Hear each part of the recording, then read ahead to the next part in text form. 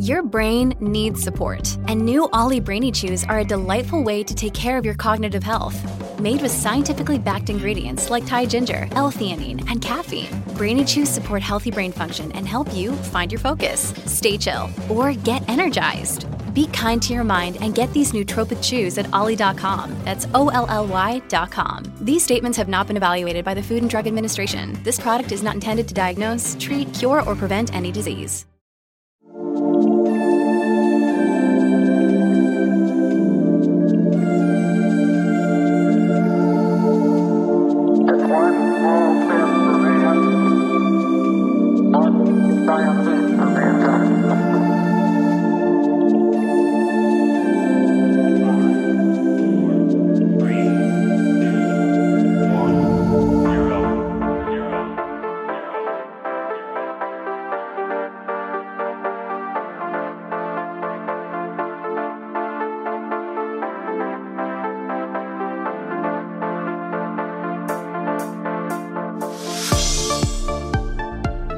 Hello, listeners, and welcome to Ohio Mysteries. This is our 10-minute mystery edition, a little slice of intrigue in the middle of your week. I'm your co-host, Steve Yoder, and with me is our storyteller and journalist, Paula Schleiss. Hi, everyone. Well, if you're not a history lover, or a lover of literature, or a follower of historic journalists, you may never have heard of Ambrose Bierce. He was born in 1842, after all. But trust me, in his day, and even today in the right circles, Ambrose Bierce is a very big deal. He was a short story writer and a poet, a nationally renowned investigative journalist, a satirist, and a much-feared literary critic. Sounds like Ohio's version of Hemingway. He was. With maybe a little Mark Twain thrown in there. His book, The Devil's Dictionary, has landed on lists of the greatest masterpieces of American literature, and some literary groups have called him one of the most influential journalists in history. If his life was remarkable, and it was, his death was dramatic. Well, we think it was dramatic because we don't know for sure when he died, or where he died, or how he died. We just know that at the age of 71, No way. Ambrose Bierce left his home for a grand adventure, never to return. Now, the reason why I said no way, because I read up a little bit about him, and what you're about to tell me, 71 years old doing what he did, that's pretty impressive. Doing what he did. Yeah. I'm going to hold off in case our listeners don't know what that is. I'm plugging in at the right moment. So first, let me tell you a little bit about his beginnings, because that's the Ohio part of the story. Ambrose Bierce was born in a log cabin in Meigs County, Ohio, a place known as Horse Cave Creek. His parents were Marcus Bierce and Laura Sherwood, a couple that bore 13 children and gave them all names that began with an A. They started out with Abigail, Amelia, Anne, Addison, Augustus. Ambrose was their 10th. His ancestors were said to have come to America in the early 1600s as part of the Great Puritan Migration. We know that because he often wrote unflatteringly of the Puritans and of people who made a fuss about their genealogy. He wouldn't have liked me. I'm a big genealogy researcher. His parents, they were very poor, but he learned from them a love of books and writing. Now, his family moved to Indiana for part of his childhood. Then he returned to Ohio at the age of 15 to work for a printer at a small abolitionist newspaper. When the Civil War broke out, Bierce enlisted in the Union Army. He even got some media attention for a daring rescue he made under fire of a gravely wounded soldier at the Battle of Rich Mountain. Bierce would eventually write many stories about his war experience, including a terrifying time at the Battle of Shiloh. In 1864, Bierce sustained a traumatic brain injury in battle and spent the summer recuperating, but returned to his unit and served until a couple of months before the war came to an end. Bierce traveled extensively. He even resumed his military career to join an expedition that inspected military outposts across the Great Plains, traveling by horseback and wagon all the way to San Francisco. Once there, he was awarded the rank of brevet major before resigning from the Army. It's like Dances with Wolves stuff. Yeah, I can't even imagine what travel must have been like back then. I mean, you had to be a very adventurous spirit to want to go across the country that way. Well, once he got in San Francisco, apparently he wanted to stay there. Maybe he had had enough for a while. He was going to put down some roots. He lived there for many years, writing and editing for a number of newspapers.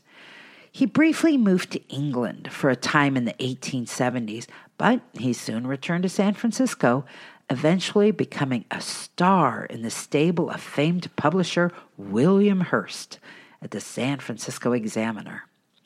He was quite the investigative journalist.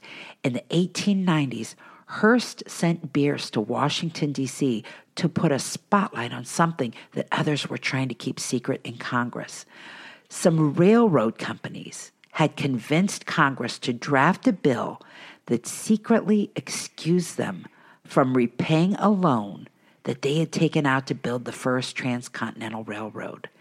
If successful, the bill would have forgiven them an amount that's equal to $4 billion today. Oh, there was crony capitalism back then, too. Yeah, very much so. So Bierce, he went to Washington, D.C., he confronted the lobbyists and the congressmen, and after writing about the shenanigans, worked up enough public outrage that the bill was defeated. Those railroad men were going to have to pay back that loan. While Bierce was better known as a journalist during his lifetime, posthumously, he has been equally revered for his fiction. He wrote war stories, as I said. He wrote 25 of them collectively that have been called the greatest anti-war document in American literature. He was a pioneer of the psychological horror story. Some have equated him to Edgar Allan Poe and H.P. Lovecraft, two of my favorites, by the way. And some might say a lot like movie maker M. Night Shyamalan. He loved trick endings that no one saw coming. He also published several volumes of poetry.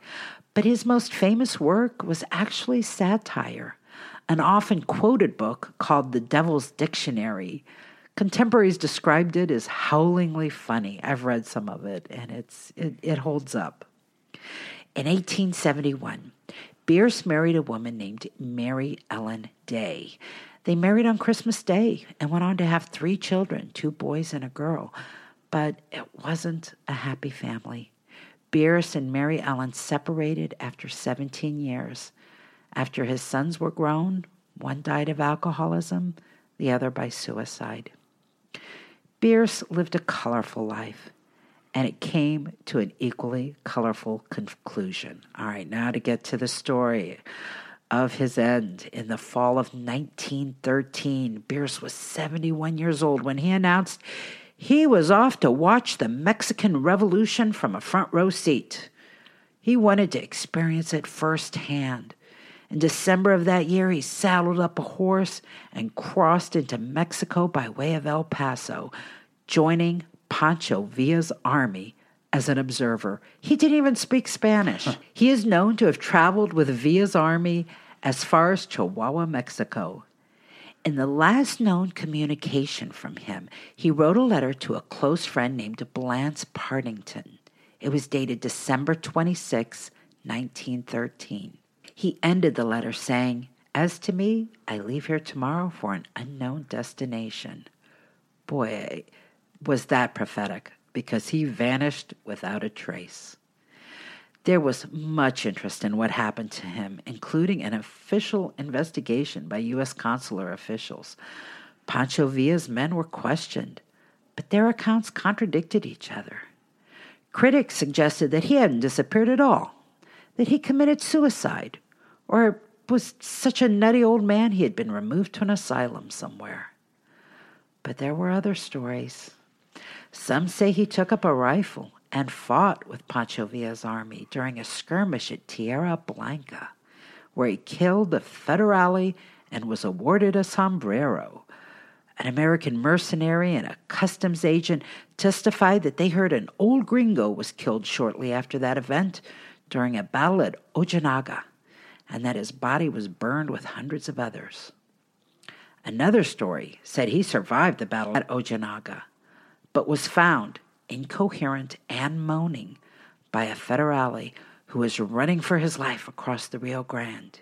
He floated the old man through the water, hearing him mutter a name that sounded like Ambrose Price. And once on the U.S. side, the old man, now almost comatose, died and was buried without a marker in an old cemetery. And then there was the tale told by the people of a mountain town, Sierra Mojada. A priest named James Leinert wrote that locals passed down stories of how Bierce was executed by firing squad in the town cemetery for suspicion of being a spy.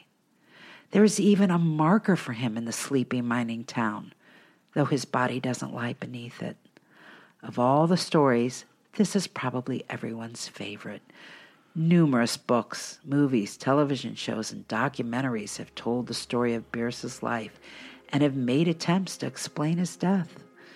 But more than a century later, his fate remains unknown. Well, that's it for our midweek 10-minute mystery. We'll see you here Sunday for our next regular full-sized Ohio Mystery episode.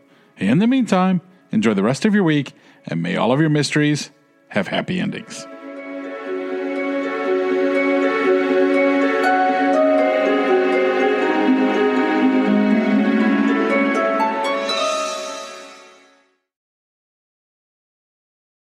I'm Richard Serrett. Join me on Strange Planet for in-depth conversations with the world's top paranormal investigators, alien abductees, Bigfoot trackers, monster hunters, time travelers, alternative archaeologists, remote viewers, and more. As I was on the way to Area 51, I was stopping on the side of the road and just taking measurements. And I found this one spot where time slowed down by a fraction of a second. It's not supposed to do that.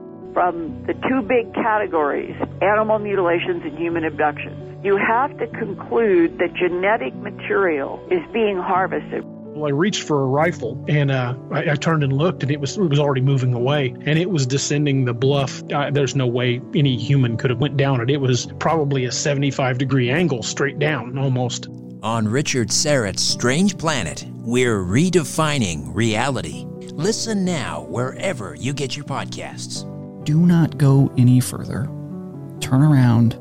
Go home.